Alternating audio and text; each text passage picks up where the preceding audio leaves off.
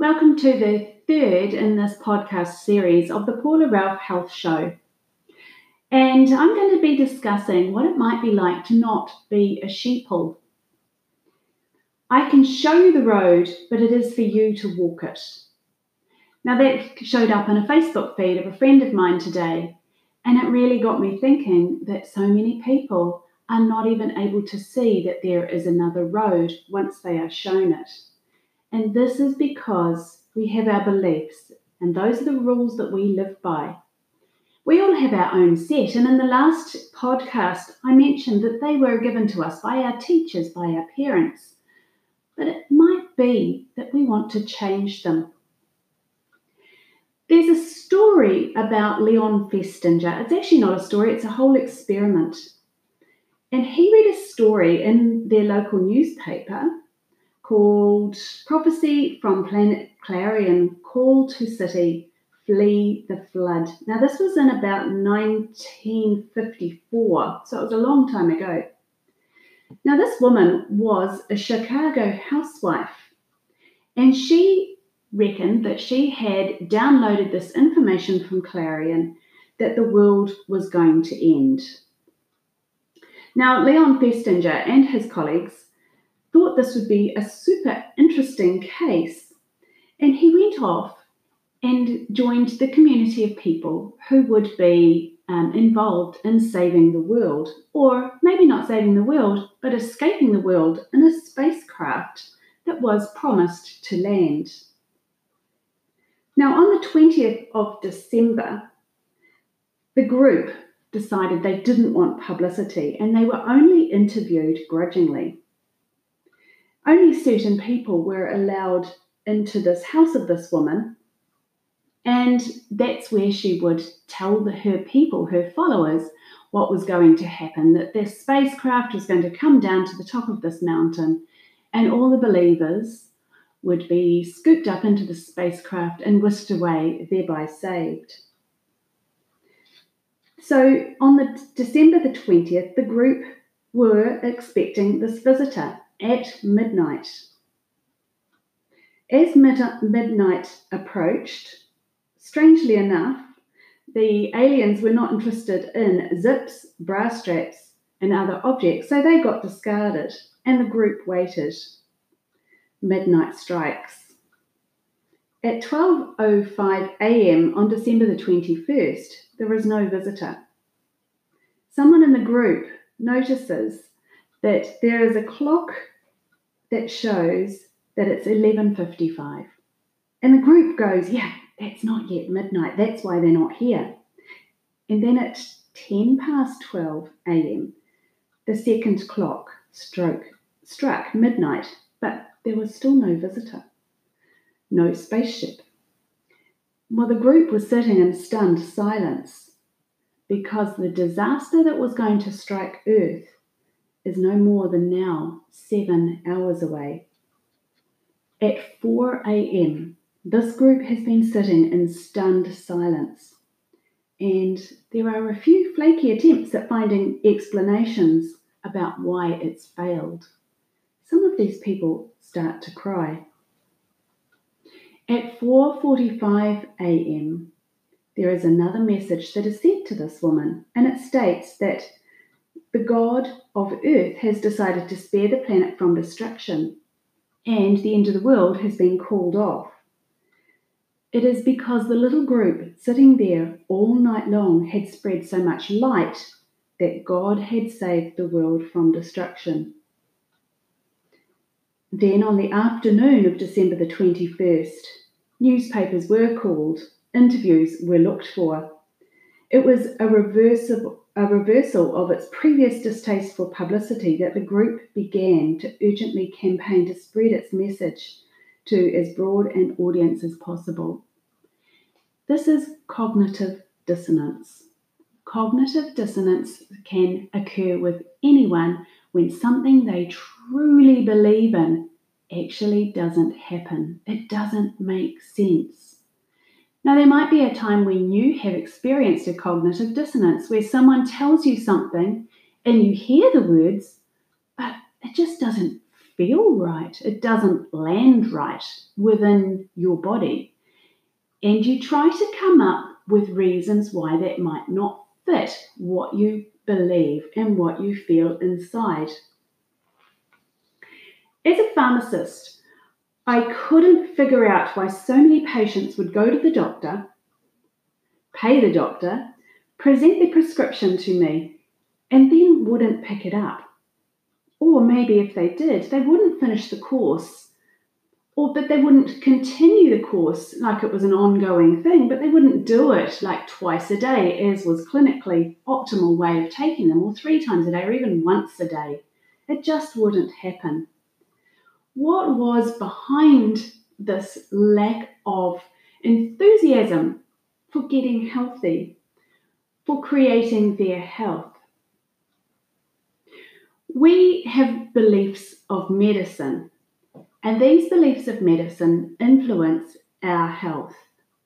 There are current operating principles in our Western model of medical treatment. One is that disease is a pathological process where the human body goes beyond normal, biologically defined measures caused by too much of something, like too much ultraviolet light, too much cholesterol. It can be caused by too little of something, too little vitamins or minerals, too little insulin. It can be caused by something that's intrinsically damaging, like a bacteria or virus, radiation, or environmental chemicals. Another belief is that all illness has a biological cause. The third one would be that illness and disease are located in a patient's body. The fourth is that the initial cause of an illness usually comes from outside the patient's body, thereby inflicted upon them. What about treatment is by physical intervention, which means surgery and drugs, to get rid of or reduce whatever is causing the illness or disease. The fifth one would be that it's possible by medical research to find a cure for all the diseases and illness that we can get. The sixth is that doctors know about disease. They're the experts. Patients have no clue. And the seventh is that doctors deal with disease and illness. People are the patients, and the patients have the disease and the illness. Therefore, doctors deal with people. So I ask you, do you believe this is true of your belief of medicine? Would you consider that other cultures don't believe the same thing? Other cultures believe in energy medicine. Other cultures believe in supplemental medicine. Would you ever consider that there is more that you can do for your health than you know right now? It's a favourite phrase of mine. We don't know what we don't know. And so therefore, would you ever consider opening your mind to something new? Western medicine was once the alternative. It didn't used to be very cool in the early days, a couple of 100 years ago, for your son to want to be a doctor. It was done in the depths of the darkest night. Cadavers were dug up illegally and experiments done. There was much to learn. But for your son to be a doctor in the early days, it was a pretty lowly occupation. My, how that has changed. Doctors are held in high esteem, and rightly so. Their intellect is required for an incredible amount of knowledge. Yet we don't know what we don't know. Would you consider that your mind is incredibly influential in how your body responds, and vice versa? It seems that many of us think we are just heads on legs, that the reason that we have a body is to support our head and our head brain, that all our health from the body or the ill health from the body is actually nothing to do with our heads. Can I remind you that our heads can influence our bodies? Think of a time when you were in a scary movie where you are just, well, The Shining does it for me, where your heart is beating. You are ready to jump or ready to run because you're scared stiff. Now your mind is taking in all that information on the screen. It's not real though. Hate to say it, it's not real, yet your body is behaving as if it is real. So our mind can even trick our body into something that is going on. Have you ever considered that your body is not out to make your life miserable? Now, why on earth would a body create a condition with somebody that is going to make them miserable and sick and sad? That doesn't really make sense, does it? Why would it try to sabotage the life of the host? Have you ever considered that health is something that you have a right to? You have a right. And what is health? Is it the absence of illness, in which case we still put the focus on being sick? Health is a balance of mental, physical, and spiritual forces within you, which means you actually have the ability to have it and to influence it. Are you a sheeple? Are you just like everybody else? You'll just go with the flock, not thinking for yourself, not questioning what is right for you, not having an open mind. Creating change within a body and a mind, creating change of belief. Do you believe that has to be long and arduous? I know it's taken you a long time to create and manifest this belief as far as your health goes, but I just wonder, does that mean that it has to take years to undo? That's the beauty of neuroplasticity. We are a seething mass of neurons, and neurons are able to grow and link and even unlink. And it's like wearing a well-worn path across a grassy field. The more you do as much as you can towards that new belief, the more you think about it, the more you water it, the better that track will become and the easier it is to use. The old track will become overgrown. It's not needed anymore. We have these special little things in our body called glial cells, and they are there to actually trim off old neurons that are just not needed anymore. Change is possible. Could you consider that there is often a part of you that may be influencing your behaviour these days? Take, for example, the man who wants to give up smoking. He just can't do it. What is stopping him from giving up that smoking? Upon further investigation, there's a part of him that is about 15, and that 15-year-old is really concerned with giving up its individuality, its non-conforming attitude. And so that tiny part of that man who wants to give up smoking is hanging on. I've had an example of parts influencing my behaviour just a couple of weeks ago when I phoned a friend and asked her to help me with creating a video on my laptop.